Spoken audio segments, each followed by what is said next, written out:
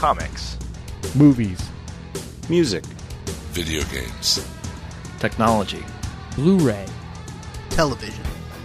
This is the HHW LOD Podcast Network. Oh! Great Odin's Raven! Episode 219. The moon with the rebel base will be in range in 30 minutes. Every time Catherine revved up the microwave, I'd piss my pants and forget who I was for a half hour or so. It's 30 minutes away. I'll be there in 10. Is this a 5-minute argument or a full half hour? You have 30 minutes to move your car. You have 30 minutes to move your cube. You are listening to a half hour wasted. This is the best we can do.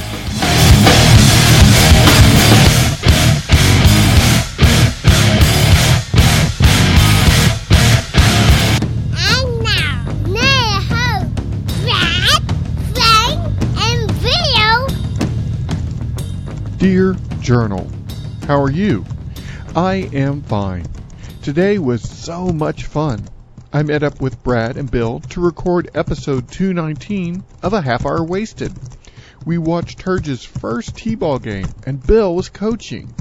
Then we sat down over some bags of Capri Sun and talked about the movie Thor.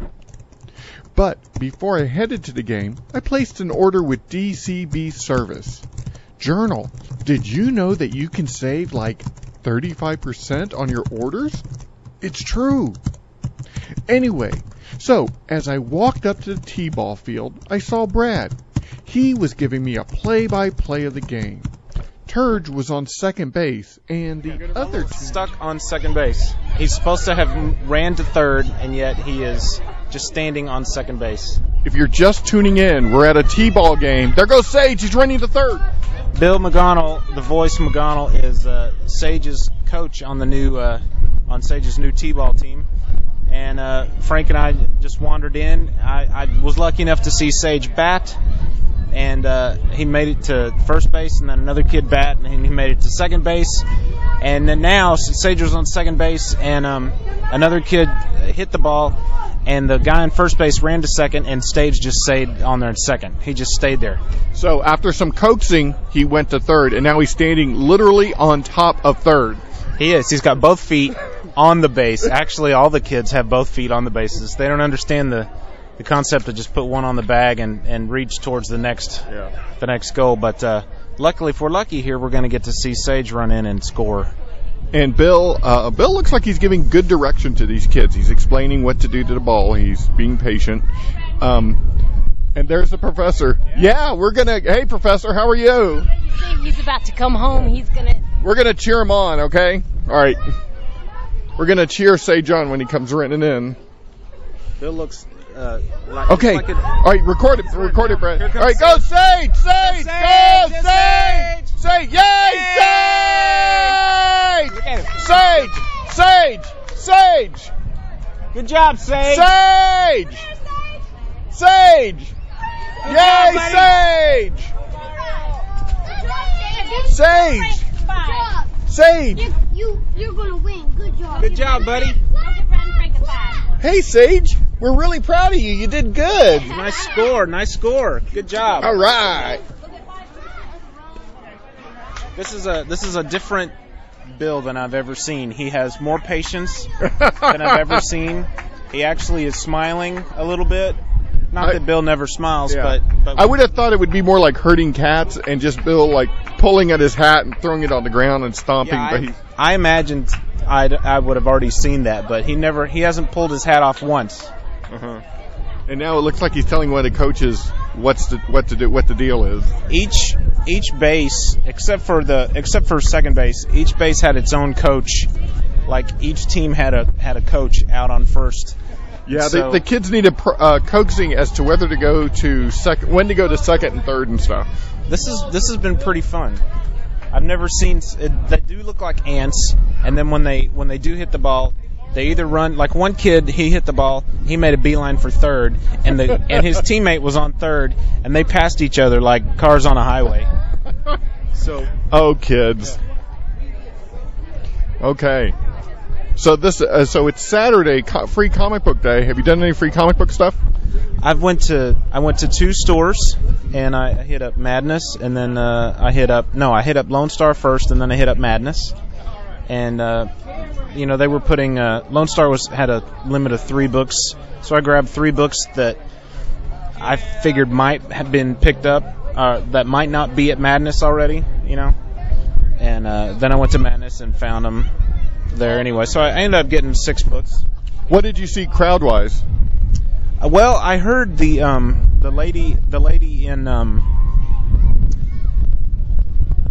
pretty windy. The lady at Lone Star said that they'd already had like 200 people in the store, and I got there at noon. I'm sure they opened at 10 or something, but they said it's been one of the busiest days that they've ever had. And I spoke to Bill earlier to try to find out some details about the ball game, and he was already at Madness about 10:30 in the morning. He said the line was to check out was the longest he's ever seen at a comic book store. That's good to hear. Yeah, he said it was nuts. It was absolutely crazy. Well, another big thing that happened this weekend was Thor came out, and we've all seen it separately. And Brad, your thoughts? I loved it. I can't think of one bad thing about it. If I had to nitpick about something, I'm sure I could come up with something, but I was pleased. I'm not a huge Natalie Portman fan. Yeah, she's cute, but she seems to be kind of a cardboard actor. And I never did see Black Swan, but I've seen everything else she's been in, and she seemed a little different in this movie. I liked it. She was good, but I think Kenneth Branagh did a really good job. I think he made the Asgard scenes not stuffy. He made them fun and easy to understand, for somebody of my intelligence, which is not saying a lot, but it was a good mix of Asgard and Earth time, and the special effects are great. I saw it in 3D. I honestly can't think of any scene that benefited from the 3D. I don't think it necessarily needed 3D, but it was not distracting. So it was. I enjoyed it immensely.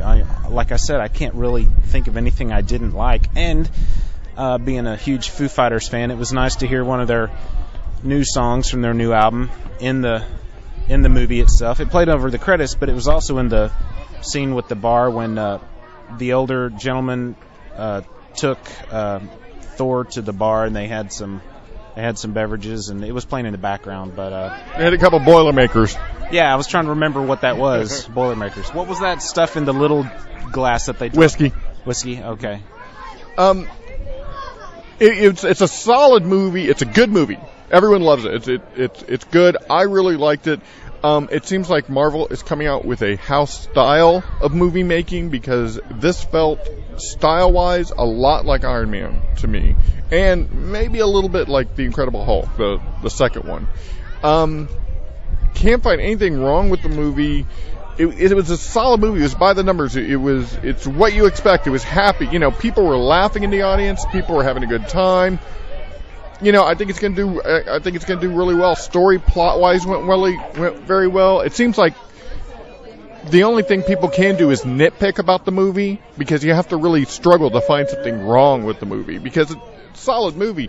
I thought Thor's attitude changed a little too quickly when he couldn't pick up the hammer. That's about it. He went from arrogant to humble Thor in just a matter of seconds. I can see where you'd think that. I did kind of pick up on that a little bit, but then I thought, he expected nothing more than to just be able to reach over with one hand and pick that hammer up, and that must have been a devastating blow to him emotionally to not be able to do that. And every once in a while we get a 2x4 in life. We get a 2x4 upside the head to make us realize, holy crap, I need to do something, or this is a major deal, or whatever. And that was Thor's 2x4 to the head, not so much being banished, but when he realized the hammer was there, I'm sure he thought his problems were over. And then he went to find the hammer, and he couldn't do a thing with it. That had to be, I'm not a god or anything, but it had to be kind of humbling for the god. I think Russell said Russell Latham from the Legion of Dudes. I think Russell said if he had to nitpick, he would have said something like he didn't think Volstagg was voluminous enough. But I thought he did that. Ray Stevenson, who was the Punisher in the last Punisher movie, by the way, I thought he did really well. I thought he played it just enough. I mean, while you never saw him do anything crazy, you heard that he ate 3 boars, and you heard that he drank like 2 barrels of ale and stuff. I thought that was enough for me. Yeah, I mean, we got to see him eating a little bit, and there was one scene that had a couple of quick shots, him shoving stuff in his mouth and all, but there was one shot where you could really tell that he had a belly. He wasn't like voluminous like in the recent Thor book, but still he had enough of the humor, and I liked the Green Arrow guy. I'm not sure what his Hawkeye. No, he was good. That guy, the one of the gods, yeah, one of the Warriors 3. He always reminds me of Oliver Queen. Fendrall, was that his name? I'm afraid I don't know. I knew who the characters were, but I didn't get their names and stuff. Yeah, I can't remember, but you guys know who I'm talking about. It's not Volstagg, and he's the smaller of the three, smallest of the 3 guys. But anyway, let's talk. Go ahead. Oh, there's just mass confusion on the field. One kid ran in for a home run, or not a home run, but he ran into home, and so the third place guy ran with him, the other team, and they had to point him back to go, no, you have to stay here. This is reminiscent of us getting ready for a recording session. Oh my gosh, this is way more organized, Brad. Yeah, I know.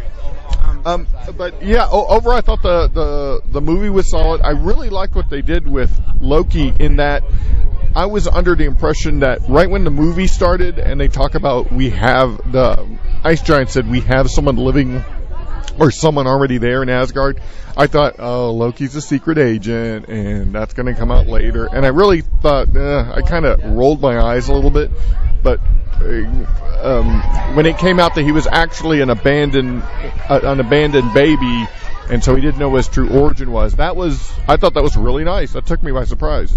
That was taken from JMS's recent run on Thor, his first 12 issues or whatever, and he received story credit in this movie. And in fact, J. Michael Straczynski was the guy who got out of the truck when the hammer landed, and he was the first guy to try to attempt to pick up the truck. That was right. That was JMS.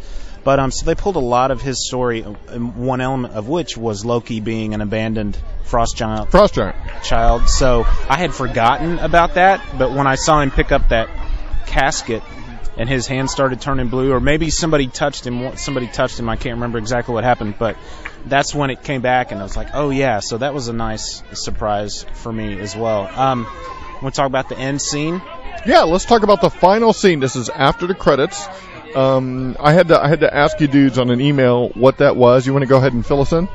That, if I'm not mistaken, was the Cosmic Cube, which logically should play a part in the upcoming Captain America movie, which is a month away, maybe? Yeah, about a month. And there have been shots of the Red Skull holding the Cosmic Cube, so we do know it's going to play a part. Oh, I haven't seen those, so that makes sense. That's cool. Now let me ask you: do you think? And I wish I could remember his name, but it's Natalie Portman had 2 partners. One was a male. One was an older male. One was a girl. Right. So, and the younger girl, she was funny, but the older man. Just hold on. Too windy.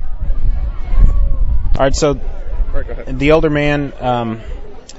Her partner, I can't remember his name, he shows up at the end and finds Nick Fury waiting for him, and he's got the cube, the Cosmic Cube with him. But in the mirror, after the older gentleman sees the cube, we see Loki in a reflection of a mirror next to him, and Loki says something, and then the guy repeats it. So at this point I'm wondering, well, is Loki there and just nobody notices, or is he inhabiting that man's person?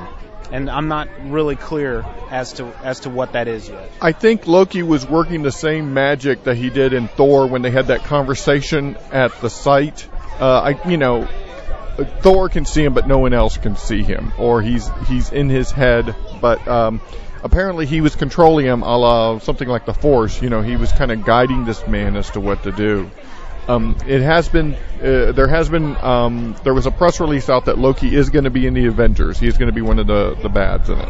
I hadn't heard that yet, so that's cool. So I can see how he might actually be controlling the gentleman, or I can also see how he might just be observing. He just might be there. He might have just followed the guy, or might have been drawn to the power source that is the cube or whatever. But either way, I had no idea that Loki would be involved, and I'm glad he is, because I really liked his character. I thought he did a really good job. Agreed. I thought he was surprisingly, I thought for such a slight guy, how's he going to carry this off? And he held his own. It was really good. Now, let me ask you, that long bridge that Thor had to destroy, was that the Rainbow Bridge? Yes. Because it didn't really look rainbowish to me. I think it would have been a little hokey if it had been truly rainbow, but it had enough of a prism sparkle to where if I were to see that, I would call it a rainbow bridge. Was that your way of saying being politically correct and saying not as gay? Yes. Okay. It did look like it had all the different colors, but it didn't look like a quote-unquote rainbow, but I kind of assumed that's what that's supposed to have been. Yeah.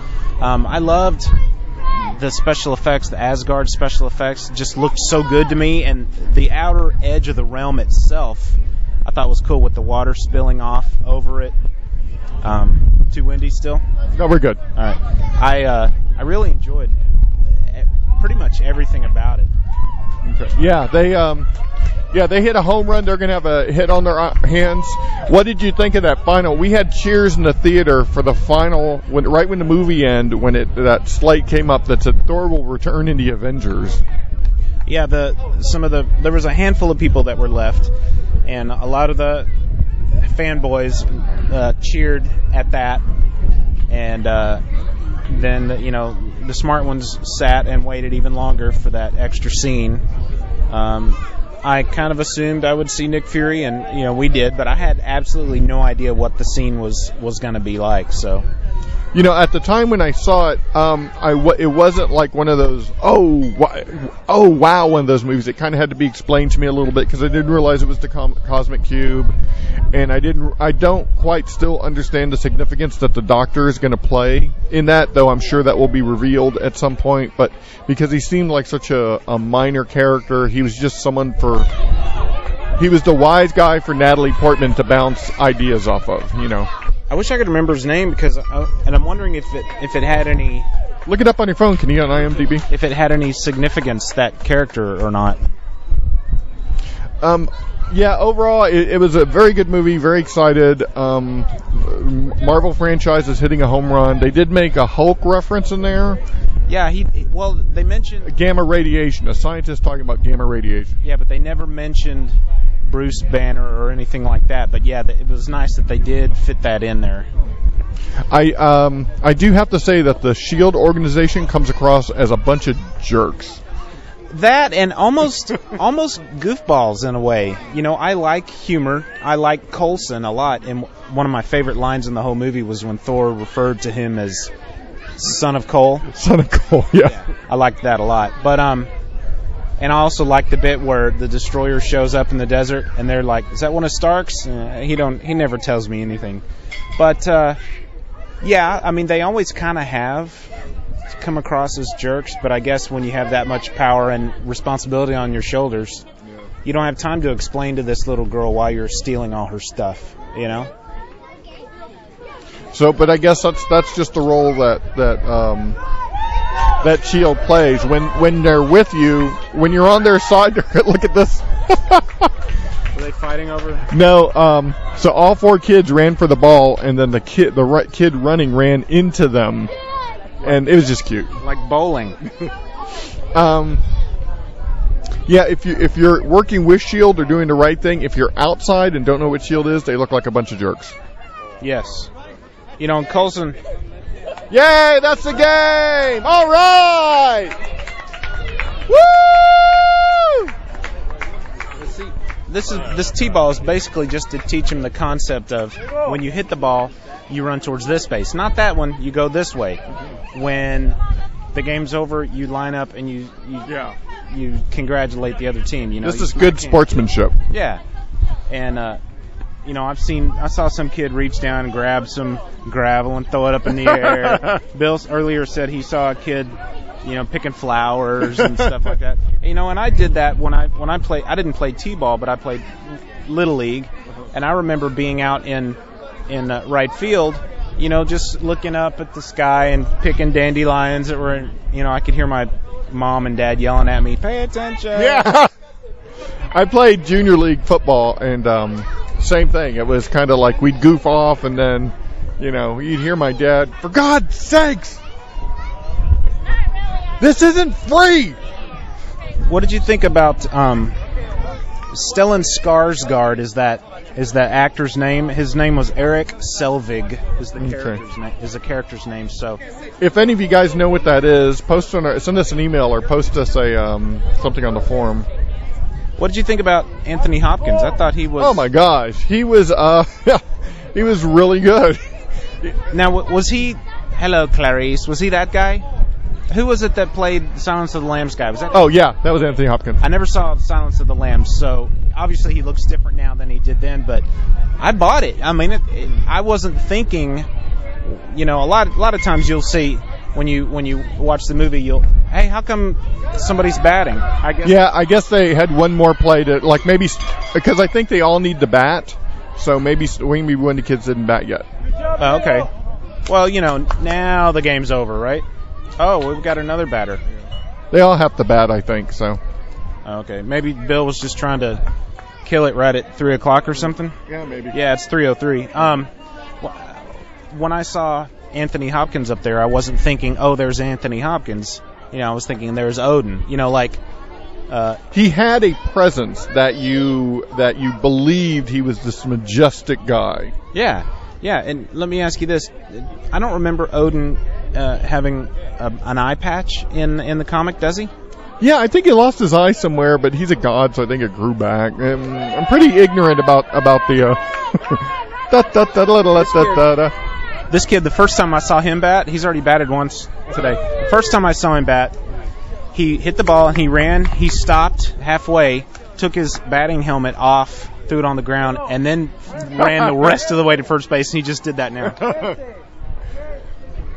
Here, let's go stand in the shade a little bit. It's getting warm. Yeah, but yeah, they did. Yeah, I think he lost his eye, but I mean, he's a god. He can grow it back, right? Well, I would if I could grow things back. I would. You know, Mrs. Thor, his mom, didn't really play much of a role. You know, I mean, they could have. You know, I like Rene Russo as much as the next guy does, but they could have had, you know, Jane Doe play her, and they really could have. It wouldn't have. You know, she wouldn't have missed much by not. But you know, maybe Kenneth Branagh had something to do with that, and that. See, that kind of took me out. If they had a Jane Doe, I would have not said, hey, there's the girl from Lethal Weapon 2. Yeah. You know what I mean? Or yeah. 3 or whatever it is. But every time I see her, I think, oh, there's Lethal Weapon. I think, you know, my only expectation is that she's going to play a bigger role maybe in the Avengers movie. I mean, or in future movies. Well, I mean, why get a big name like that? And you know, I mean, medium name, I guess. She used to be big, not anymore. I couldn't answer, man. Or maybe she had a bigger part in the movie that just got cut. That's true. A lot of times, you know, like in the new sequel to The Hangover, Liam Neeson had a cameo in it, but apparently it's been cut. So, you know, in a lot of the promos and press anyway, I've heard about it. It's, you know, they've always mentioned Liam Neeson being in it. Well, apparently his. Hey, Sage is batting again. Oh, okay. Let's watch him. Let's pay attention to this. Okay, so Sage is up. Sage McGonnell. Somehow he just hit it back towards the catcher. I'm not too sure about that. And somehow he's batting 1,000, his average. Look at this. He is okay. He's actually swinging the wrong way. Swinging it the wrong way. Yeah. He got it. All right, go Sage. Go Sage. Go. Go Sage. Go. And he made it to first. That's awesome. He was holding the hat. It's totally different than the other guy who wanted the hat off as soon as possible.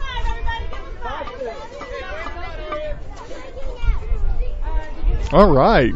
And this, I noticed the other team seemed to be co-ed. Are we co-ed here? I haven't seen any females. Okay. The only females I've seen in the dugout are Zoe and the professor. Yeah. I think, no, that's not Zoe. No, that's Zoe. Is it Zoe? Yeah. Oh, okay. I wonder why Bill called the game and yet they're still going. Maybe because it was 3 o'clock, but the other team, maybe they gave him time. Yeah, maybe so. Because Bill said they started like 20 minutes late. Or the professor said that anyway. I think we should start calling him Coach. Oh, let's do it. The coach. The coach, the professor, the judge, and the Brad. The jerk. The Brad. Hey, Professor, how are you? So exciting. I know Sage is doing a great job. Yes, he is. He's great. I told him watch the ball, and he watched the ball. Why did Bill call the game at 3 and then they continued to play? We started 15 minutes late, and at first they wanted us to end at the normal time, but then when they realized that we had started late, they extended it. Oh, okay. All right, cool. Is this it? Is this game? Is it over? That's it, everybody. All right, go! Go Express! Express! Express! Express! Hey, Express, come on out, line up. We're going to shake hands with the other team, okay? This is the most important part of the game is expressing the sportsmanship. This is actually number 4 here. It reminds me a lot of Bob Heine's child, actually. Oh, yeah. Wait, look who's still on second. Is Sage ran out to second. Or did he just stay? Oh, look, now he's running the third. He's taking a victory lap. Look, now he's taking a victory lap. Oh, come on, Sage, don't miss out. Don't miss out. Knock somebody over to get to it. There you go. I like that Sage. Hey, Zoe, I like that Sage. Look, he's on the wrong side. I like that Sage took a victory lap around the bases. That's nice. That's nice. All right, Sage. This is the first game, isn't it? Yeah. All right, go Express! Express! Boys, we're going to Disney World! Woo! Express! Express! Express! They might believe you. Yeah, I know. Don't say that. That kid's already putting his Mickey Mouse on. Guess what? Here, you let me all go. are real, live baseball players now. Congratulations to you. That was really cool. I had fun watching you guys play, and I hope you had fun too. Woo! Cool. So, guys, you all should be proud. You all should be kind of sunburned, kind of tired. So, go home and watch some Rangers baseball, have some fun. We're going to practice on Thursday night, everybody. Okay? Great job, guys. You guys did good. Great job. We have a snack for you. Go Express! That was a good pep speech. Yeah, I'm impressed. Bill, but then again, we shouldn't be surprised. Well, and he kept it. Well, what we should be surprised is he kept it short. Yeah, that's true. I'm surprised he hasn't gone on to a thing about the Legion right now. The Legion is made up of several different types of personalities, just like this team. And each of you have a different type of personality. But in the end, like Paul Dietz or whoever, Bill looks he looks like he's in his element, actually. He totally is. I think we're going to bring him down, actually. I'm actually very impressed. So if we could just put this much effort into pre-production for the show, we might actually get things done on time and in a timely manner. Brad, you asked too much. Go, Toga, Toga, Toga. What, are they saying Toga? I hope so. Sounded like they were Animal House chanting right there.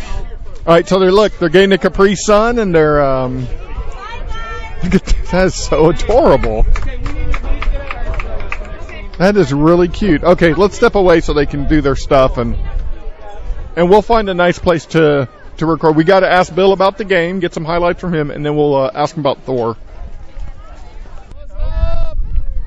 Hey team, how are you? Who are you?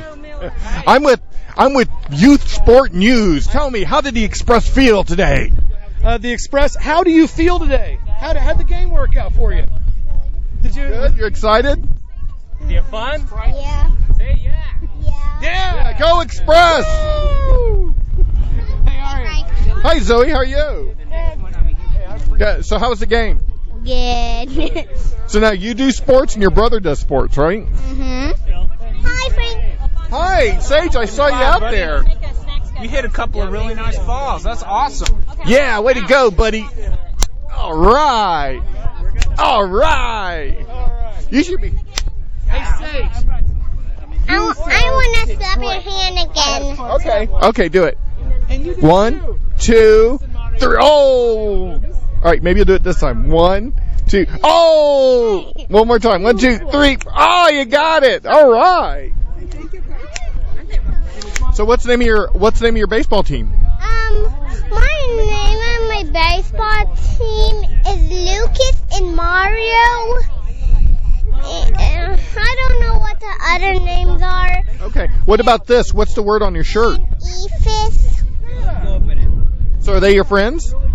Well, they're not my friends, but I know their names. Okay. So are you guys going to build a big team this year, or are you guys going to go to the championship?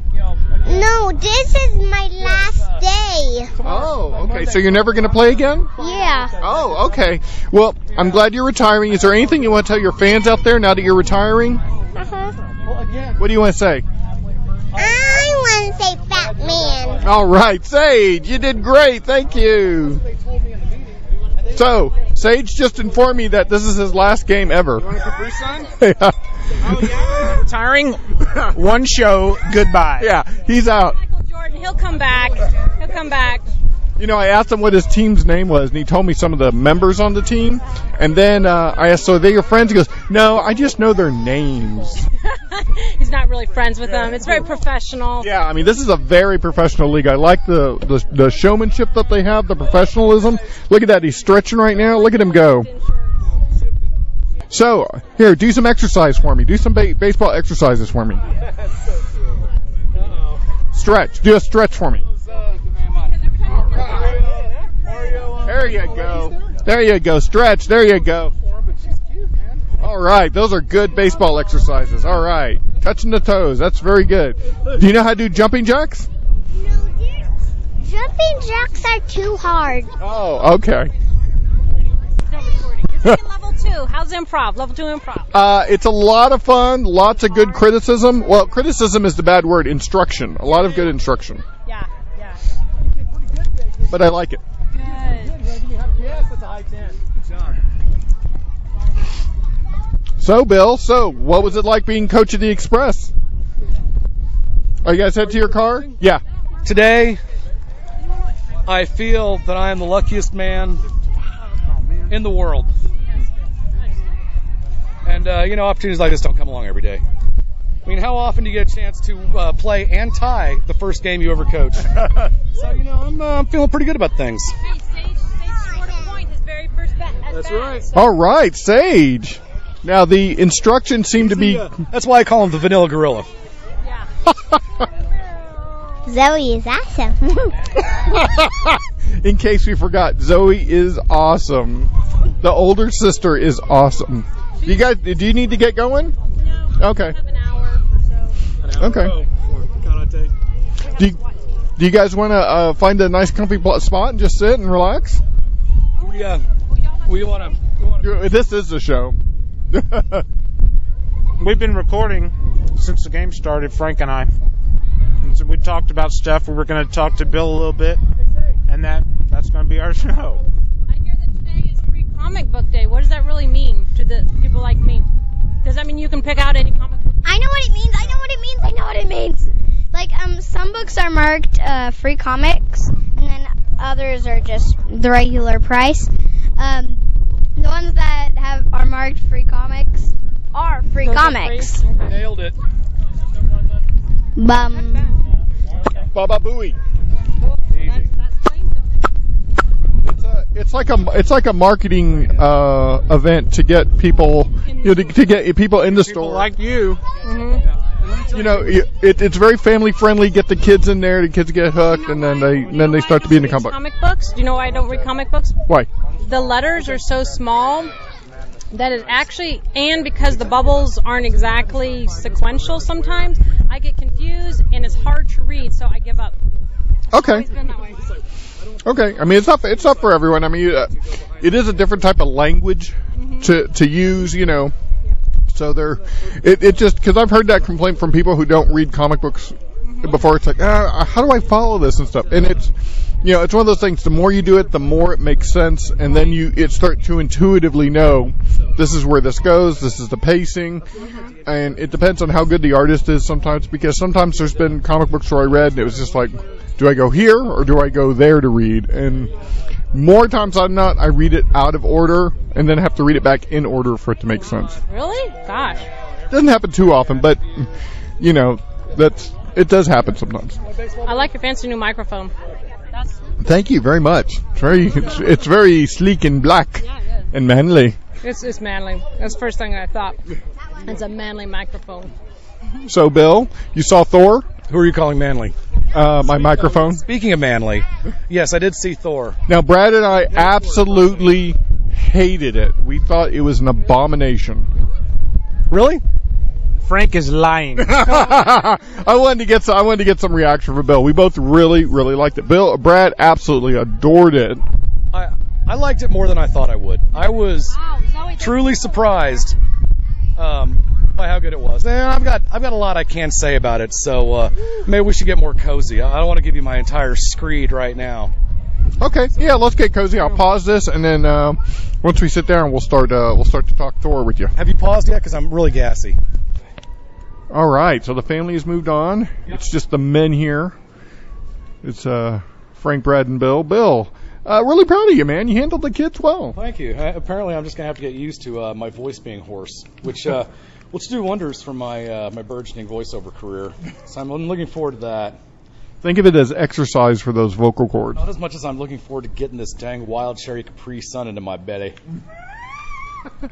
I was telling Frank that you looked pretty much like you were in your element over there, okay. which was surprising, and it looked like you weren't running around with your like a chicken with your head cut off. You looked like you had actually knew what you were doing and maybe given it some forethought. And I thought if he puts this much preparation into pre-production for our show, we would be another award-winning show. Well, you guys are wrong on every single count there. Because, no, I did not put enough forethought into how to manage a baseball game. I do put more effort into the podcast than you guys realize. So I'm trying to remember what the rest of the check boxes were, but I'm pretty sure that you guys went over there in that last little bit. The kids seemed to have a good time. You did a good time. You know, it was, I could only imagine the chaos of trying to organize this, but the kids followed direction really well. There were a couple of cute faux pas, you know, of running the wrong direction and stuff like that, but absolutely great. I think the most chaos was Thursday, 2 days ago, practice, because it was the first time we had actually tried to get out into the field and kind of, okay, I want you to stand here. I want you to stand here. You know, which is, of course, it approximates to third base. It approximates to left field or shortstop or first base or whatever. And it was funny because I've got 2 or 3 guys standing on the pitching rubber, and everybody else is basically in kind of an arc somewhere between first base and third base, and not necessarily within the lines either. But the idea that I was going to get some people to stand back a little bit and some people stand forward a little bit, it just wasn't happening. So I thought it was, first of all, I thought it was really cute. And second of all, I kind of thought, I talked to some of the parents about this afterwards, that my guess was that once the kids actually played a game and saw the other team stand out there and then they stood out there, that they would understand a little bit better, not necessarily the gravity of the situation because these are 4- and 5-year-old kids playing t-ball, but the fact that that there really is some protocol to all this. You know, that there really is a reason for me to stand here instead of wherever the heck I want, which may be 20 feet that way. I saw that there was a lot less sitting Indian leg style on the ground facing away from the batter. That's a good thing. So I'm very happy about that. It also probably didn't hurt that there were no flowers to be picked in the outfield. It looked pretty foliage free out there. I saw one kid in the infield reach down and grab a handful of gravel and dust and throw it up in the air and look at it, but yeah. It's I guess it's just fundamentals. This is how the game is played, and it'll slowly seep in, and they'll get it, and a year from now they're going to be that much better. Hey, you guys want to know a secret? Yeah. I got two secrets for you, actually. First secret is that other team who it basically looked like Darth Vader to our Greedo, like just a complete mismatch. Those guys had no clue how to play either, which was, I hate to be this way, but yeah, it was gratifying. It was like, thank goodness we're not the only ones out here who are completely clueless. Well, I don't know that you've said it. These are like 4- and 5-year-old kids. Yeah, 4-year-olds and 5-year-olds. And another secret, the 4- and 5-year-old kids are supposed to be going to kindergarten. That's part of the age requirement for this. And so I guess because Sage is joined by, there's a couple other kids on the team that are that 4.5 year area, anywhere between 4 years, 4 months, like Sage, and at least one other kid, all the way up to 5 years, 7 months. So there's a pretty decent age discrepancy. And I mean, when you're doing percentages, I mean the kid that's 5 years and 5 months and 7 years old, he's like what? Almost 20% older than the youngest kid. So when you're not even in kindergarten yet, that's huge. He's the 5-year-old's an old man. He has a lifetime of experience. You're in kindergarten? Whoa. That kid must be 30, 40 pounds. Look at him. Okay, so here's the other deep, dark secret. My impression this whole time, this whole process, it's been about a month since I agreed to get drafted, was that we were playing junior T-ball. The delineation is important because in junior T-ball, it's 4- and 5-year-olders. There's no catcher. Every kid on the team bats every half inning, and you don't keep score. You bat. If you need to swing, you've got up to 8 swings, and if you still don't hit it, you got to take a first base. So you got 8 chances to hit it. If you don't hit it, you go to first base anyway. So it's extremely low impact. It's 8. Like you can. That seems like a lot of swings. That does seem like a lot of swings. 8? Yeah, but you've seen Sage go. We saw kids need 4 or 5 swings today. So can I have a career, son? But yes, absolutely. But so the deep dark secret is that we got out there. I have strawberry kiwi, or strawberry kiwi for you. Okay, God. Okay. So the deep dark secret is that I got out there for the coaches meeting with the other guy, the other coach, and he says, so we doing 5 runs, 3 outs. We're gonna do more than 1 base at a time. And I just my jaw starts dropping mentally because it's like, what's going on here? What do you mean 5? What do you mean 5 runs, 3 outs? What do you mean outs? What is this concept outs that I'm supposed to be dealing with? So he proceeds to inform me that we are not in the junior T-ball league. We are in the standard T-ball league where you do use a catcher. You do have a guy at you do have people wearing batting helmets. You do have outs, and you are counting runs. And, it's not there's going to be a winner or a loser. You're pretty much, every game should pretty much end 10-10 because there's a 5-run limit. And, there's no way those kids are going to record 3 outs. There wasn't 1 out recorded today, okay? The kids stopped batting because they hit 5 runs. That's what happened. So, if there's ever a case where it's not a 10-10 tie, it's just because the home team time got called on them before they could score that 5th run in their 2nd inning. So, there's no wins and losses. But what kills me, though, is when I went to the coaches meeting a month ago, I took my notes. I was a dutiful citizen. I went to the equipment room. I started looking at this catcher's equipment. They have an entire room there at the Plano Sports Authority Star Center complex. And they had these awesome little duffel bags and catcher's equipment and all this stuff.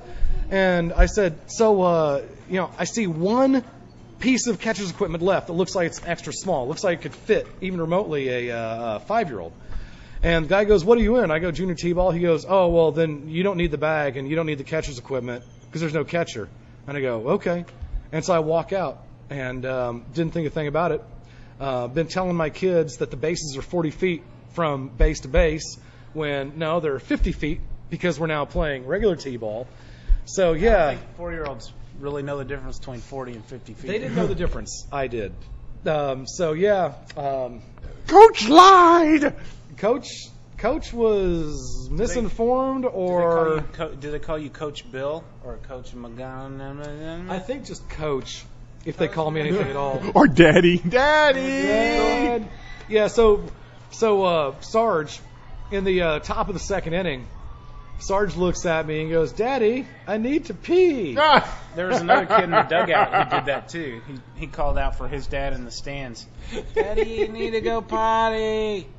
So yeah, I was like, so I'm back there trying to direct Sage around the outfield. You know, Sasha, you got to come get him. Oh, God, funny. Well, I've gained a newfound respect for you because it takes a big man to deal with that many ruffians at one time. Hey, you know, dealing with the kids is not my issue. My issue is at least putting on the air that I know what I'm doing, and keeping the parents from getting mad at me for whatever unknown reason they might. So, you know, if I can do that, the kids, they don't know any better. You know, needless to say, I'm going to try to teach them as well as I can, but yeah, hey, we're down to one practice a week, so good times. Yeah, no, they're going to have fun. You're going to teach them the rules, and then some kids are going to love it, and they'll move on. Let's You want to talk Thor? Yeah, let's get Bill's thoughts on Thor. Frank and I already talked about it. Okay. I wanted to just mention briefly about CGS Super Show. Oh yeah, how about that? Had a great time. Lots of people asked about you. You know, where's Frank? Where's Bill? Erica Hesse said that she missed Frank, and she doesn't know if it's a good thing or not that Bill showed up or didn't show up or not, because she isn't sure whether or not she would want to hug him or punch him. Why would she want to punch me? I don't know. I think you just drive her crazy. That's all. Do I? Apparently. We're talking like tension here? No. Did you take notes in the theater? Is that what that is? No, I took notes in my car after I got out of the theater. While you were driving? No, actually, I'm sorry. I got home. Yes, while I was driving, which is safer than texting, by the way. Writing is only safer than texting. That's a very old. Yeah, it's a very new book. By the way, I have a celebrity crush on Erica Hesse. Just to put that out there. I think she knows. Yeah. Anyway, I had a great time. I got to play my bass along with Paul French. That link you sent, I don't know why it wasn't working at the time, but I only tried it once. Maybe it works now. Oh, I know there were some problems with the first link Paul gave me. There's actually a couple of different versions of the video of us playing. It's because he's Canadian, right? Yes. It was in PAL? Yes, that's what it was. It was at 50 hertz, right? Again, a lot of people asked about you, both of you, and they were sorry that you couldn't make it. Well, I find that hard to believe, but I'm touched. Ken Morgan was a fine roommate.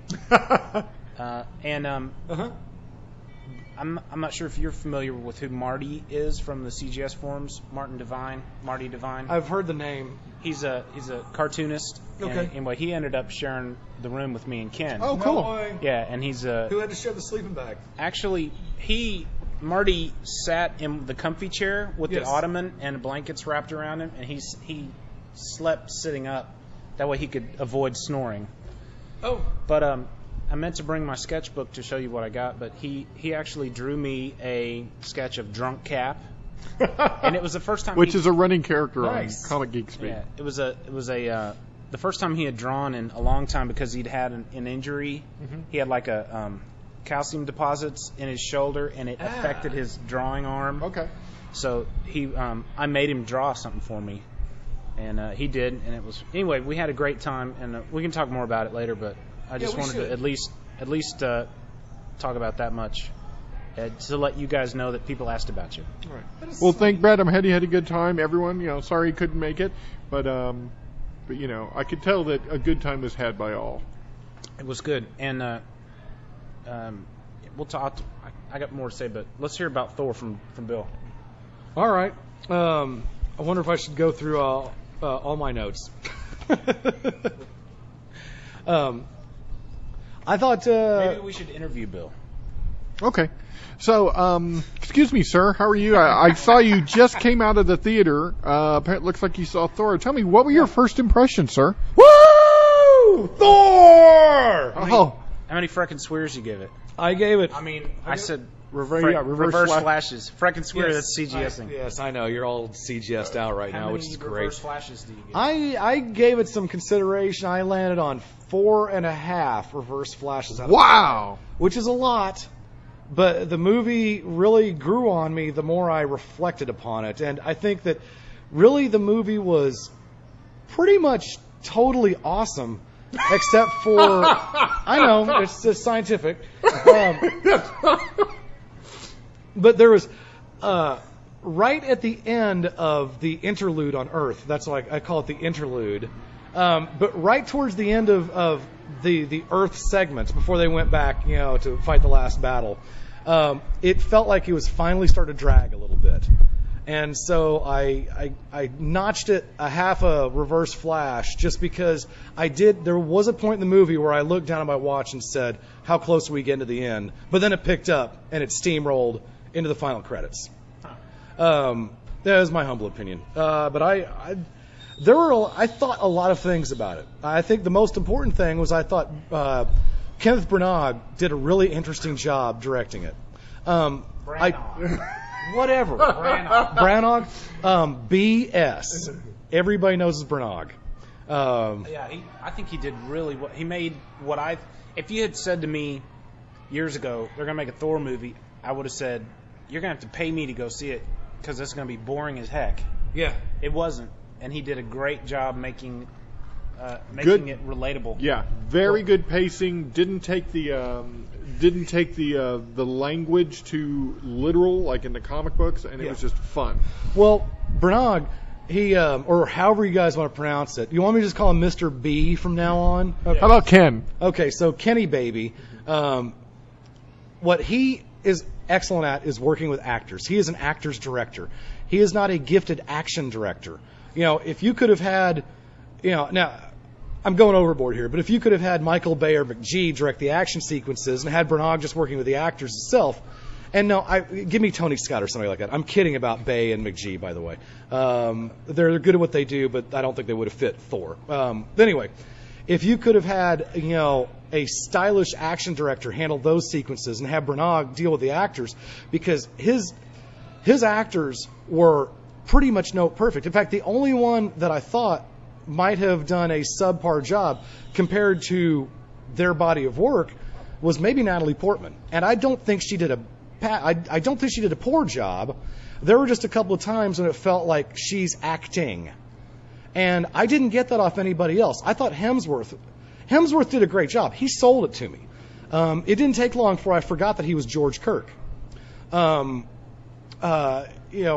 There were a number of great acting performances. I thought Tom Hiddleston, or is it Middleton or Hiddleston? What's his name? I've got it here in my notes. Loki was just awesome. Middleton, Tom Middleton, and Stellan Skarsgård. Where have I seen him before? You've seen Stellan Skarsgård in a million things, and if my phone had juice in it, I'd look him up for you. He was in was it the Glass House with what was her name? I'm stalling. Anyway, Stellan Skarsgård has been in a lot of things. It was interesting how there were moments of humor really kind of shoehorned in. Handled bluntly, it would have felt really forced and kind of out of place, but they were just enough. I mean, it wasn't like Bill Paxton's humor in Aliens. It wasn't, we're going to lighten the mood, of a very dark time with a couple of, throwaway Spidey-like cracks. I mean, it was humor that was literally written in the script. Yeah, no, I thought the humor worked out well. There's the scene where arrogant Thor is kind of talking. He's going down there during the parade. He's waving, and he's just like, yeah, it's all about me, baby. It's all about me. And the whole repeated humor about getting shocked or getting knocked out. Yes. That was a good recurring theme. And the one thing that element did too was it reminded the audience that this guy isn't a god now. He's a human. Yeah. And I thought it was really cool that he didn't realize it for a while. I mean, and even that whole sequence with him breaking back into the complex to retrieve his hammer, I thought that was really well done. And I don't know, upon repeated viewings, I don't know if that scene might drag a little bit, just because you know what's getting ready to happen at the end of it, you know how it's going to conclude. But I mean, I thought that the plot twists in the movie were well done. None of it was really just laid out for all to see. I thought they did a pretty good job. Now, okay, the one thing that I don't know if you guys got this, but I went to the midnight showing Thursday night, and so maybe it was because I was already kind of tired. I hadn't had much sleep Wednesday night, so I was already kind of at my wit's end. And Friday was not a good day for me. Luckily, I didn't have to work. But man, I thought that Destroyer was going to be cheesy. The Destroyer doesn't come off that well in the comic books.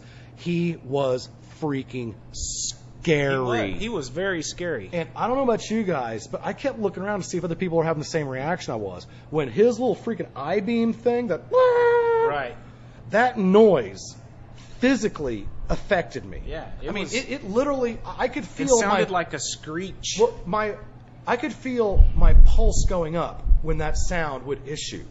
And it wasn't the visual component, it was auditory. It was something that I don't know if it was a frequency they hit in there. I don't know if there was some kind of, brown noise kind of thing going on there, or if it was just the perfect combination. It sounded like a Dalek's ray gun, metal being destroyed by crunching into other metal, a baby screaming, Did you see it on the XD? Yeah, I saw the big XD, and it was loud in there. The next morning, I was telling Frank, I don't think it needed to be 3D. Dude, I could not agree with you more. It wasn't distracting, and Ken Morgan, in an email said that he really enjoyed the 3D. Okay. Mainly because it didn't make him feel like he was watching 3D. Yeah. It made him just feel like he was there. It was kind of like Tron. I don't know if this is a trend, but it just you were in 3D environments. They were not using the 3D effect. There was never the eyeball flying at the screen or the axe, flipping past you, or there weren't any of the horror movie 3D tricks going on. So kind of like Tron, you're getting to the point where you're not using the 3D to a 3D effect. You're just literally putting people in a 3D environment. It's more of an atmosphere that they're putting you in. Yeah. It's just another aspect of the movie. It's not. It's something that is becoming almost subconscious. And in Tron, I don't remember one point where I'm sure like when one of the light cycles crashed or something. There was some point where something came at the screen, but I've been to 2 or 3 3D movies in a row now where not once did I duck out of the way of something. So I think that tells you something. But when we went and I'm trying to remember when we saw the first Thor 3D trailer, we were together, and I remember thinking to myself at that time, I don't need to see this movie in 3D. Right. I did anyway. By the way, $15? Yeah, it's ridiculous. $15? Really? Well, see, that's a combination of, of the XD screen and the 3D. And the 3D. The XD is bigger, so they charge you like $2 extra, right. And then 3D is like $3 extra. So together, so it's a $10 ticket these days. Well, that's unfortunately that's what the market will bear. Last time I worked there, adult tickets were $9.50. Okay, because I was under the impression that every show before 6 p.m. was a matinee price. Except for the XD. This show was at 12:01 a.m. So clearly, well before 6 p.m. Why didn't I get my matinee pricing? Because it was a Thursday, quote unquote, Thursday showing. I don't want to hear your logic override my Stellan emotion. Skarsgård, the thing I know him from was he was Bootstrap Bill Turner in the first Pirates of the Caribbean movie. Okay, well, all 3 of them. Was he in all 3? Yeah. Oh, okay. Yeah, in fact, he plays a bigger role in the second. I didn't care for the 2 movies. second or third one. The fourth one looks good, actually. The second movie, kind of like Matrix Reloaded, grows on you. Kind of like Shrek 2, it grows on you. But the third movie, like so many other franchises, the third movie, you just kind of shake your head and wonder why. What do you guys think of the hammer action in the movie? How Thor used the hammer? I thought it was freaking right out of the comic book when he had that helicopter thing going. Yeah. That was just awesome. The only time I thought it was cheesy was maybe what you're talking about right now, where he was in that first battle against the Frost Giants, where he whips that thing vertically and sprays the ice bullets at the guys. That was the only time in the movie where I thought, come on. I like that part. But I realized it was a comic book thing, and so much of the non-fanboys don't get that so much of the imagery you get in these comic book movies is directly referential. It's absolutely totally geared towards getting the fanboy to go, oh hey, like the Stan Lee cameo. Did it work? Which is probably, I think I always say this, but I think that was his best cameo. About a quarter of the people in the audience go, hey! There was a couple of old ladies next to me, and they go, that's Stan Lee. Oh, he invented Spider-Man. What about the we were talking about the ice hammer. Sorry, I lost my thought. You were going to say? Well, I thought it was real interesting too that movie was basically kid friendly, other than the intense action. Well, it's rated PG-13 for stylized action and sci-fi violence or something like that. Well, there was no swear words. No, I don't recall any sexual innuendo or anything like that. There was a romantic kiss. There wasn't any blood, and if it was Frost Giant blood. Yeah, Harley was asking me why it was PG-13 because her 15-year-old son was interested in seeing it, and I was like, I can't think of anything that I don't even remember anything even close to a swear word. No, I don't think there was at all. Which is Director Ken, thank you for that. I'm an adult. I have no problem with language in a movie or sexiness in a movie or violence in a movie or whatever. But in a movie like this, I thought it was really cool that they didn't need to resort to that. And if there's one thing in this world, movie-wise, that makes me insane, it's an entire movie is okay for a kid to watch except for one stinking line right in the middle of it. Well, that's the current rule, I think, with PG-13 is you can get away with one F-bomb in a PG-13. And I don't want to, that doesn't mean it's okay. Right. Because, I kind of get what those, who are the people a couple of years ago that started copyright violations by taking movies, clipping out Family Video. Parts, and then they would rent the cleaned up, edited, sanitized versions of said movies. I totally get the studios cracked on them. I don't think it should be okay for them to do it either. I don't think you should edit Tom Sawyer, as far as that's concerned. There's a reason the movie was made the way it was made. But that doesn't make it, I understand why you do that, but it's uncool in my book to make a movie that is totally okay for the kids except for one 10-second scene. It's like, like the first Iron Man. Iron Man is totally cool except for that one scene where he's macking down with the naughty blonde. Right. And I understand that's part of Tony Stark's character. Yeah. Well, it's like you're not the movie is not sexy enough, that you need to have that over and over again. It's not like a Bond movie. So you're putting that in there, is the idea to appeal to the adults? It's like, is the idea that the adults are too brain dead or lowest common denominator they're like, oh, I'm not going to go see that movie. There's no there's no Maxim skin in it, It probably, this is you can only think along the lines of the screenwriter and the director where they go, we need a scene here to kind of jolt the audience. And sometimes that's it. Well, sometimes and sometimes it does work, sometimes it doesn't. But, and it may be something, it may go down to the producers, too, where they go, hey, you know what, we paid for this actress, we need some skin. We need something, we're paying for it, we need that sex appeal in it. In Iron Man, I don't think it was pretty well telegraphed where that scene, was, the scene before it, I don't think it was a stretch to realize that as we cut and faded up from black in the next scene what we were going to be seeing, and sure enough we did, and whatever. It wasn't out of bounds, but just the whole idea that you don't, hey, filmmakers, you don't have to put one truly objectionable thing in a movie just to make it cool or to get it a PG-13 rating instead of a PG rating. It's okay if the kids can go see a movie without you having to literally shield their eyes or cover their ears at one point because there's, action or dialogue that shouldn't be seen by someone who's not in high school yet. Let me ask So you this. thank you, Kenneth Branagh, for making this happen for us. If you had seen, Green Lantern, as of this moment, I don't believe the film's been rated yet. Okay. If it ends up being rated PG, Okay. will that make you any more or less wanting to see it than as if it was rated PG-13? No, it has absolutely no effect on me. But I realize that there are a lot of people out there who, and I think their perception is absolutely wrong, but they assume that, well, if it's PG, it's going to be boring, and for kids, if it's PG-13, boom, let's go. Right. And I think that's crazy. The Green Lantern, you should want to go see the movie because you think the character's really cool, or you've enjoyed the comic book, or you love space opera.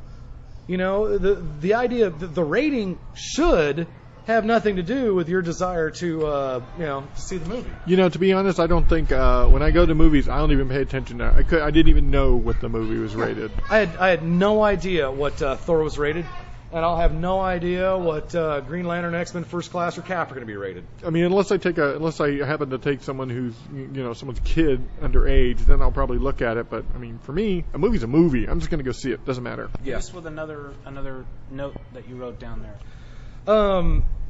Okay. I thought the Frost Giants were an acquired taste. The first time I saw them, I thought kind of cheesy, kind of looks Sid and Marty Krofft with kind of the long chins and the blue heads. And I also didn't realize, until about a half hour into the movie, you don't realize that they are literally giants. They are literally like twice as big. Right. Because the first sequence that you see them in, there's no context, and so it's just okay. So they're blue, and they kind of look like cheesy CG.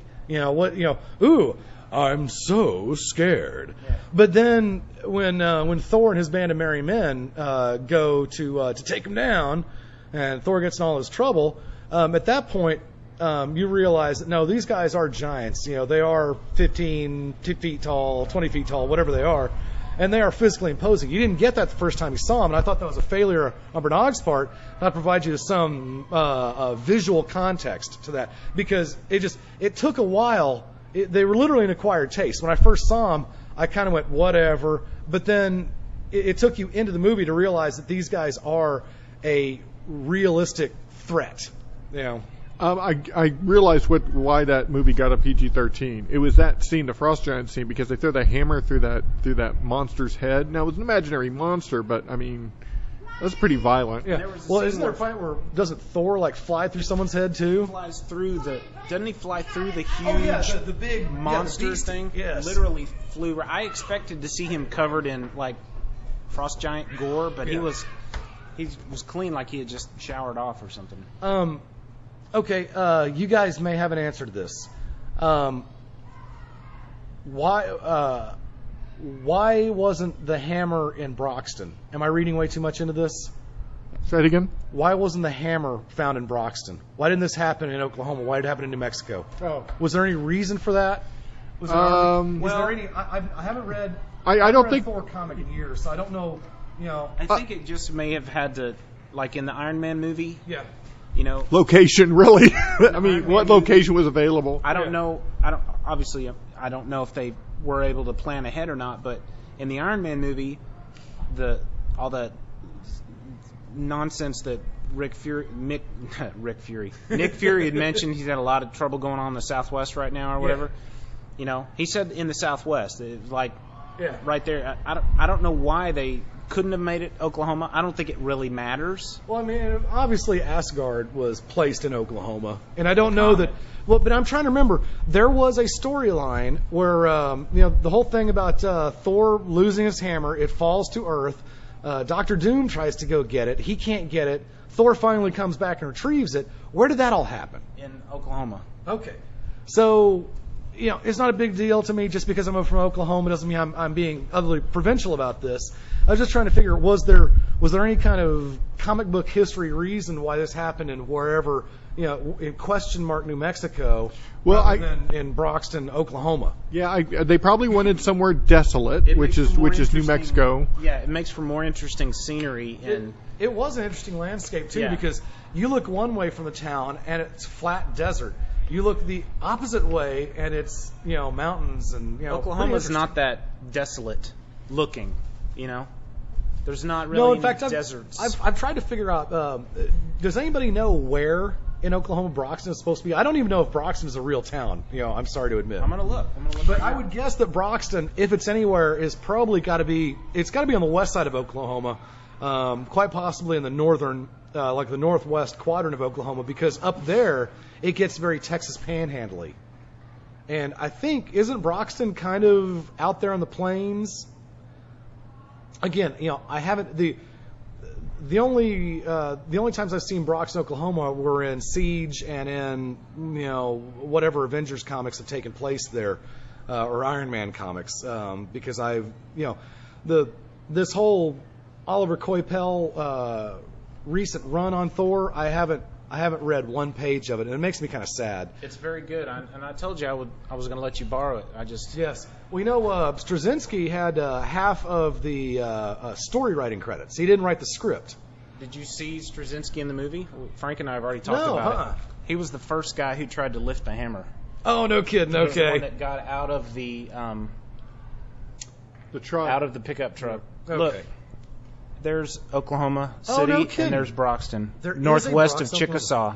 Okay, so it's on the west side. It's on the west side. Okay. I've been to Chickasha a number of times. It's actually not that far. Hey, what do you guys think of the Donald Blake connection? I thought that was nice that they worked that in. It was cool that they found a way to reference it without him having to hit his hammer and become lame. Because I never, that was such a comic book convention back in the 60s, and I'm glad that they found a way around that. You know what? I told Frank I didn't really have any nitpicks, but I think I just came up with one. Okay. S.H.I.E.L.D. sure let go of Thor very quickly, easily. Since, just very easily. The guy comes up and says, "Well, Donald, wink, wink, look this fine mess you've gotten yourself into. I'm here to take you home and shower you and wipe your butt and put you to bed." And S.H.I.E.L.D.'s like, "All right, you take him." Now they did say follow him, so that That's might have been true. part of the plan because they weren't getting anything out of him. So at that point, it's just follow him. Well, did S.H.I.E.L.D. know at that point that they were dealing with the God of Thunder? No. No, and then here's another thing. When Thor finally re-Thorized, and he walks over to, or Coulson walks over to him and he goes, "Hey, I hope you realize we're on the same team and I'll be here to protect Earth and all this." And Coulson's like, "All right, cool, no problem." Yeah. It seemed like he had accepted it awfully quick at face value. Then again, maybe he just did see something amazing. Yeah, so. maybe I would too. And Coulson obviously has seen lots of crazy stuff, so why wouldn't he believe this right off, quickly? Yeah. Well, other than the fact that it could have been Loki, the Master of Illusion, portraying himself as Thor. It could have been any number of things. Well, he doesn't. But Coulson didn't know about Loki. Yeah, and that was. all they know about is Thor and the Merry Men. I tell you what, I keep coming back to Loki's character. He was good. I've always thought his character was interesting, and he is going to be one of the heavies in Avengers. That's been established. Is he? Okay. You saw him. You stayed after the end, right? Yeah, I did, and that last scene was pretty awesome. Yeah. So we're going to get to enjoy the danger and mystery of the cosmic cube in the Avengers movie. I tell you one thing. And in Captain America, because apparently that's going to be one of the things that happen. I assume now Captain America is Captain America going to entirely take place in World War II? I think so. I think the rumor has said that it ends with him freezing. Movie? Okay. That would make sense. So Avengers is next year, right? Yeah, I think so. It's 12, I believe. Oh yeah, because they only just started shooting it recently. But I tell you what, man, I was really surprised at how good Thor was, and I walked out of the theater thinking, I don't think I'd need to own that. But you know what? If I went out and actually spent good hard money on Iron Man 2, I should have this. I certainly would like to own it. It was worth. I just remembered something else I wanted to ask you guys about. To me, it's worth the cost of a Blu-ray. I think so. Especially, I thought the special effects were great, and the Asgard and the space stuff. It all looked great to me. When the guards were walking through the chamber, that guarded chamber where the casket, what the Frost Giant casket was, they were walking past all these items. Yeah. Yeah. Okay. One of the dudes on an email chain said something about, was one of those things the Infinity Gauntlet? Because he had heard somebody off of some website had possibly said that in that chamber there were many things, and one of those things was recognizable as the Infinity Gauntlet. I didn't recognize I was anything. looking for something that looked glove-like, because I realized that's a perfect place to put that kind of stuff, like the Infinity Gauntlet. I didn't see it. No, I couldn't. They were dark and in the shadows, and I really couldn't see anything specific. But I didn't see anything that reflected a hand or anything. Yeah, like that. Me neither. I remember that scene, but pretty much the entire movie, I just enjoyed the ride. I was like Steve Martin at that Las Vegas show, going, "Wow, look at the." Sorry, I can't continue that. If Brad was paying attention, he might have laughed. I'm sorry. I just got a text from Twitter because earlier I tweeted that the three of us were recording. Okay. And Ken Morgan says, "Fun Thor talk? Have a Malar light for me." Very funny. Very funny. Yes, Ken, we're actually talking about Thor. Hey, that joke hasn't played out a bit. Keep them coming. Keep them coming. Okay, what else you got, Bill? Pages there. Oh, yeah, but it's just little stuff.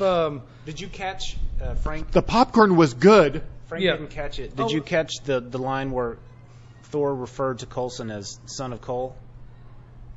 No. It was real quick. It was Okay. real quick, and it was like, I can't remember if it was after he had been re-Thorized or whatever. But maybe it was before, I don't know. But I think it was after. He called him son of Coulson. I thought that was neat. And I disagree with you about Natalie Portman. I think this is one of her best acting performances. I think she was stiff cardboard in a lot of her movies. This one I didn't feel that way at all. What did you guys think of the poli-sci student that was with her? She didn't really seem to play an integral role. She didn't seem important. I think she was there for comic relief. Smile, this is going on Facebook. Right. Hey, I just tased Thor. Isn't that funny? Yeah. No, I didn't have any objections to their little team.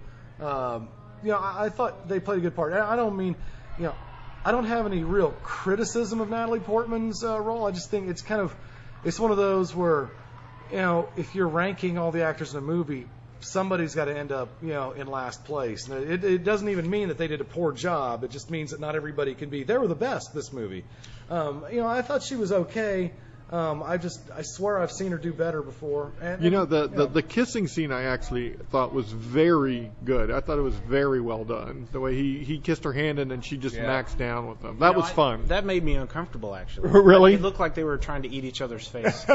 They were getting a little too into it. That might have been why it was PG-13. Well, it was really cool that, again, another odd aspect of Thor versus almost any other comic book character is that he may have had a gigantic ego, but he was a noble character. There wasn't guile or selfishness necessarily. What he did for the good of his countrymen and his fellow Asgardians, and he was an honorable character. And I think that's really cool. That you can again have a character that could have been very boring. It's like, okay, he's honorable. He doesn't have, there's not a whole lot of shades of gray to this guy. He's a good dude. He's the fish out of water. I did have a problem with the arrogant Thor compared to the humble Thor. I thought that happened a little too quick. I was thinking story-wise, I think they could have done this. The movie still would have carried weight, and it might have been a little. It might have made that scene just a little better, but I think if they had kept Thor, if they had done actually a montage theme of Thor living amongst the people, do the music video part where he's kind of He's hanging out with people who are, who are hurt. And he's understanding how to help people. Okay. Leave him on Earth for a week instead of a day. But okay, I don't mind the passage of time idea, so it doesn't seem to happen so quickly. But if that's going to happen in the music video, he has to spend at least 30 or 40 seconds cleaning up the apartment and putting up fun-colored lights and banners. Oh yeah, no, there has to be the painting party that goes awry. Exactly, Yeah. and then they end up taking the paintbrushes, and it's like, hey, you actually got me. Oh, hey man, and then he slings the paintbrush at her, and then she slings the paintbrush back at him. The next thing you know, it's all over the place. That's what I want to see. And then they fall into each other's arms. They start to laughing so hard. They look at each other and they're about to kiss, but then someone rings the doorbell, and then that doesn't happen. And they start kissing, and they realize it's not non-toxic paint, and then they spend the next 10 minutes heaving. Now, I do think that the Thor character is old enough, experienced enough that I give him credit. And a lot of it was, I can't believe I bought into Chris Hemsworth so much. I mean, if I was a lady, he was great. If I was a lady, I could understand that. There was a lady behind me that every time he'd take off his shirt and stuff, she'd go, "Ooh wee, honey!" And she was. If he were 100 years older and I were 100 years younger, she made no bones about the fact she liked seeing him without a shirt on.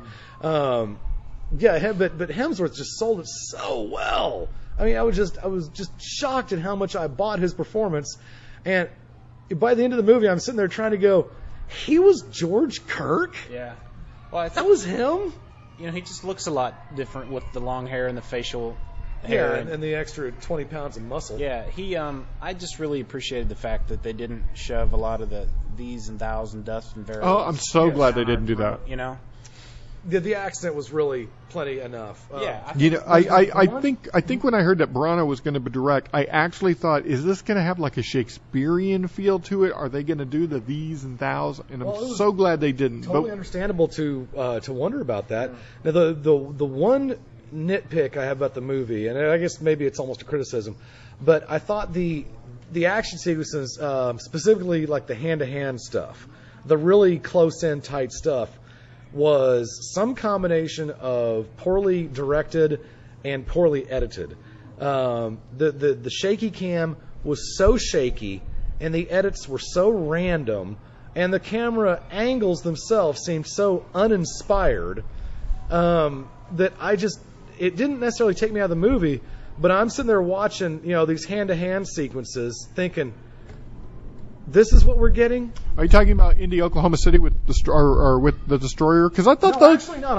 I'm specifically referring to the battles with the Frost Giants. It's so dark and the camera's shaking so much. I think it has something to do with that 3D, because I saw it in just regular. I thought it moved very well. Really? Okay. Yeah. And of course, I only saw the movie once. I haven't had a chance to confirm or deny my initial feelings about it.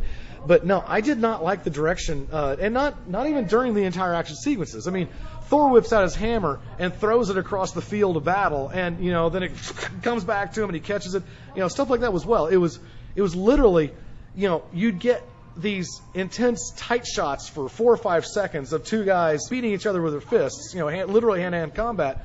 In those situations, the lighting was so dim and the camera was moving so drastically, and the edits just seemed to just not have much of a rhythm to them.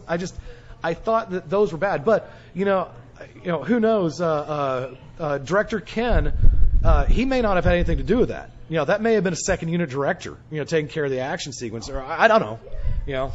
I mean, most people, one of the dirty secrets about movies is that you assume that the director directs every second, every frame of every shot you see in the movie. And a lot of times, no, it's a second unit director. If a principal actor is not in the shot, chances are the director did not shoot it. Well, it's like, not to go off on a tangent. Okay, I'm kidding there. Yes, we're going off on a tangent. During the Lord of the Rings movies, there were, 3 major film crews going out at all times. Peter Jackson obviously was one of them, but there were not just one. There were sometimes 2, even 3. They were shooting all over New Zealand, and they were shooting 3 freaking movies back to back to back, in the span of 18 months. And I just, I can't imagine the level of coordination going on for those 3 movies. But it's anyway, the idea that a director doesn't necessarily, he isn't literally hands-on in charge of every single frame you see in a movie. Maybe some people out there don't know that, and if so, maybe that explains why I got kind of a bad vibe off of some of the action sequences in the movie. But in general, I thought the Destroyer was just amazing. I couldn't believe how cool that was. Scary is an accurate word. I mean, he literally was a scary. Yeah. Because imagine seeing that in real life, I'd probably, soil myself. But that sound, I mean, it was the original Godzilla scream. It was a Dalek, shooting its ray gun at somebody. And a TIE fighter. It was a TIE fighter screaming. It was metal being ripped from itself. It was a baby screaming or something. I mean, you had I want to know how that sound effect was created, and I want to know if there was subliminal stuff going on in that sound effect that was created to disturb people's physiognomies. So I just make up a word. I think you did. So the next time we're going to see Thor is in the Avengers. Anyone want to take a guess as to? And of course, we don't know anything about the story, but just speculate. How do you think Thor's going to appear in the Avengers? I think he's going to come. He's going to be the cavalry. It's going to be like a big scene. Loki's going to be there, and then he's going to come out of nowhere and then save the day. I do not want to see Thor or anyone. It would be Thor though if it was anyone. I don't want to see a machine of God come in and magically save the movie. I don't want to see the ex machina, if you will. I just. Well, I mean, that's literally what Thor is. He is Dace of the ex machina. Yes, he is a god, and when Heimdall, who by the way, the machine of God may be Mjolnir, huh? Yeah, exactly. Heimdall, I'd want him, backing me up down a dark alley. The dude's just awesome. But if Heimdall's watching and he sees everything, he may go, "Oh, hey Thor, I think they need you down there." Yeah. He might show up that way. We haven't spent 1 second talking about how impressive the sets were. Maybe you guys talked about it. The Asgardian sets were freaking amazing. I haven't seen sets that I thought were that well done since. Go ahead and laugh. Since David Lynch's Dune. You know what's funny is I don't think there were much to those sets. In that, I don't think much of it was practical. Much of it was real.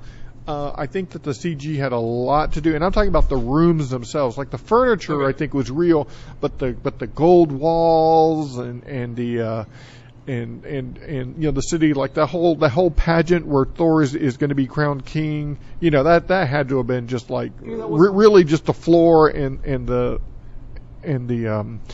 throne, and that was it. But I agree, it looked beautiful. If Jon Favreau had been directing it, that would have been real gold filigree laid in.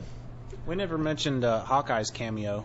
Yeah. Oh yeah, that was nice. Great Jeremy Renner. Yeah, he called him. We heard him refer to him as Barton once. So, and then he says, "I need eyes in the cage," and the eyes, Hawkeye, and it's cool. He reaches for a gun, and then you see him hesitate, and he pulls that bow out, and right then I knew, that's Hawkeye. Well, I don't know how responsive the crowd was, but the crowd Thursday night was it was adequate. It wasn't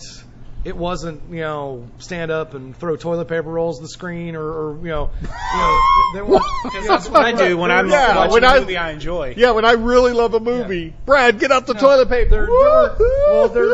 There weren't sing-alongs or squirt guns or costumes or costumes. I could understand. There wasn't any of that stuff. It was just an audience that I was surprised how many people seemed to know what the heck was going on with the character Thor. So I thought it was pretty good, but man, that the Rainbow Bridge. I was wondering how they're going to do that and keep it from looking cheesy. I told Frank I didn't necessarily was certain that was the Rainbow Bridge because it didn't look gay enough.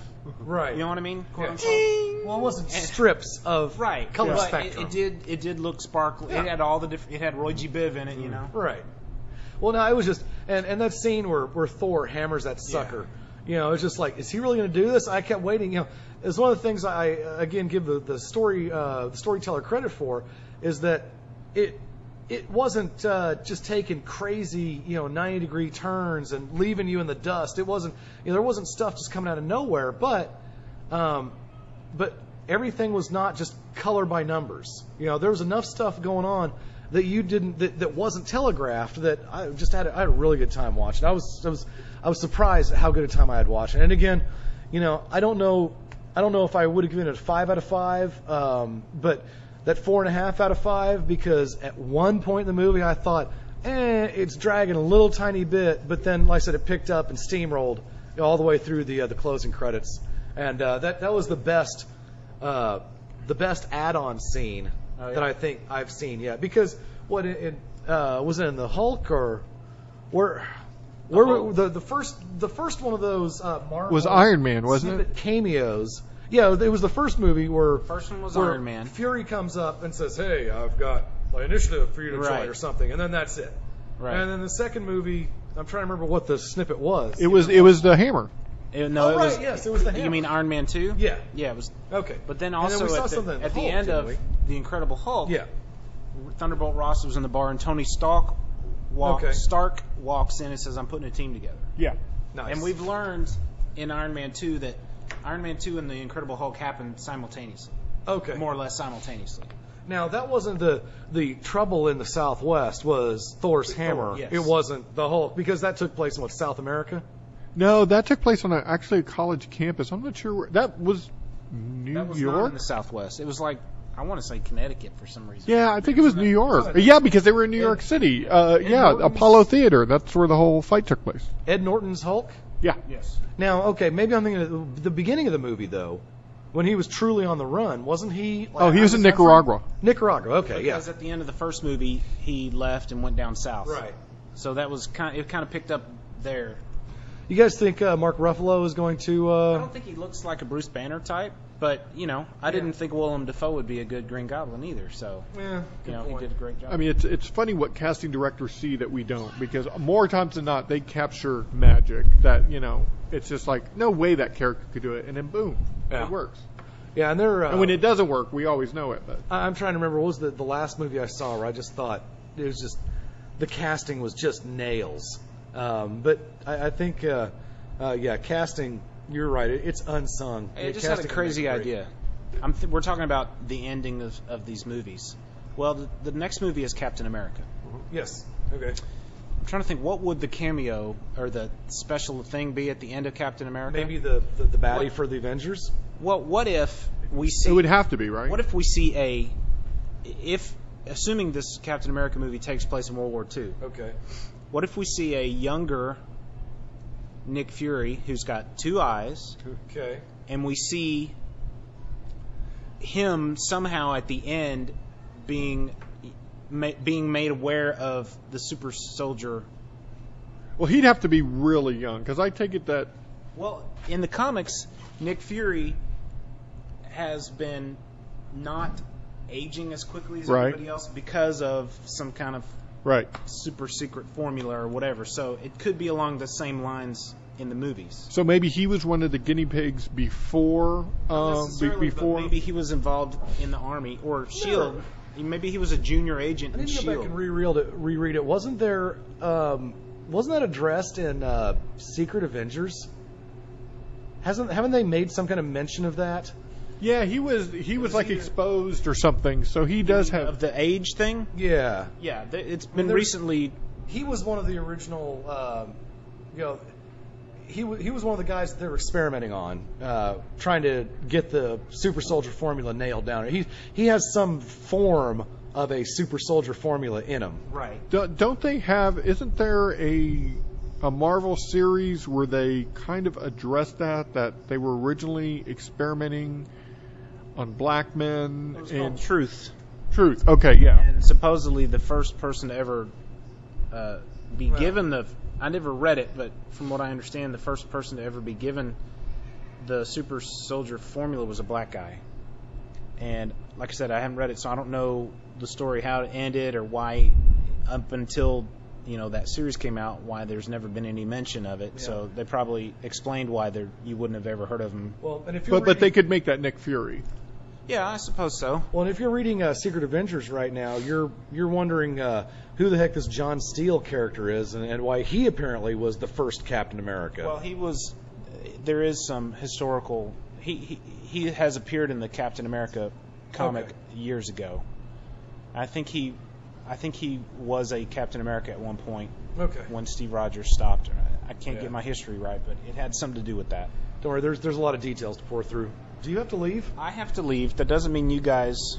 My voice is about to. Okay. My voice box is about to fall out. I think we've recorded about 3 shows worth here. Yeah, I think we have. But it'll be. It's going to be one nice long show. If you guys have been taping since friggin' 2:00, then yeah, we've got enough to split up into 2 shows easily. In fact, you can split this up into the part where you guys are just having a nice, easy show, making a lot of sense with each other, and then the second half could be where I show up. We'll talk about it. Whatever. We'll talk about it. Actually, the listener will know whether this is going to be 1 show or 2 before we do. Throw it all together and make 1 show out of it. Okay. Well, with that, let's give our final ratings. Bill? Yeah, I'm sticking with 4.5 reverse flashes and a couple thumbs up. Barrett? I'll give it 4.5 reverse flashes also. I'm going to give it 4. Okay. Not because I didn't like it, but I thought it was what you expected. There was nothing extraordinary. It was a great movie, but it was just what you expected. No, 4. I think 4 stars is an absolute hit. It is an absolute out of the park. They nailed it. And since you said 4.5, I'm gonna give it 4 reverse flashes and 2 flagons of mead. Nice. All right. Well, I'll add a serving winch in, but I'm going to stick with 4.5. I'm going to stick with my 4.5 stars, just because that movie was dang near perfect, and it's dangerous too because you don't ever want to give out the 5 out of 5. You really got to save that 5 out of 5. You got to save that 5 out of 5 for I don't even know what would get 5. You'll know when it's 5 out of 5. Like you're going to see it and it's going to like that is 5 out of 5. Okay, well I would have given 5 out of 5 probably to the first Pirates of the Caribbean movie. I would have given 5 out of 5 to Fellowship of the Ring, the extended version, especially. There's a couple of movies out there that I think were just. I would give strong. I would have a hard time choosing between 4.5 and 5 for Abrams' Star Trek movie. I'd probably land on 4.5 just because how many movies are perfect? I'd have to give Aliens 5 out of 5. I can see that. I'd have to give A New Hope 5 out of 5. I could see that too. Yeah, I mean it would be very fanboy podcast to go back and rate your your perfect movie 5-star movies. And it could be anything from freaking Metropolis up to Saw 7. Are we there yet? Yes. All right, guys, this was fun. We will see you next time on A Half Hour Waste. I'm not sure what we're going to talk about, but we may have an interview for you, maybe. We don't know. With an author, maybe. Brad? Not next show. No. Okay, so until next time. We may be talking about all our free comic books. Happy free comic book to everybody. And we will... We'll see you next week on Half Hour. God, why am I stuttering on this? I feel like we're missing out on something. You need the boilerplate, sir. No, it's not even the boilerplate. I feel like we're missing an item like we were supposed to. Well, we'll see you. Oh, I remember what it is now. I guess we'll definitely be back for Captain America. We'll have a very in-depth discussion for Captain America when it comes out, which is in a month. So, with that said, guys, see you next time on Half Hour Wasted. Bye, guys. Bye.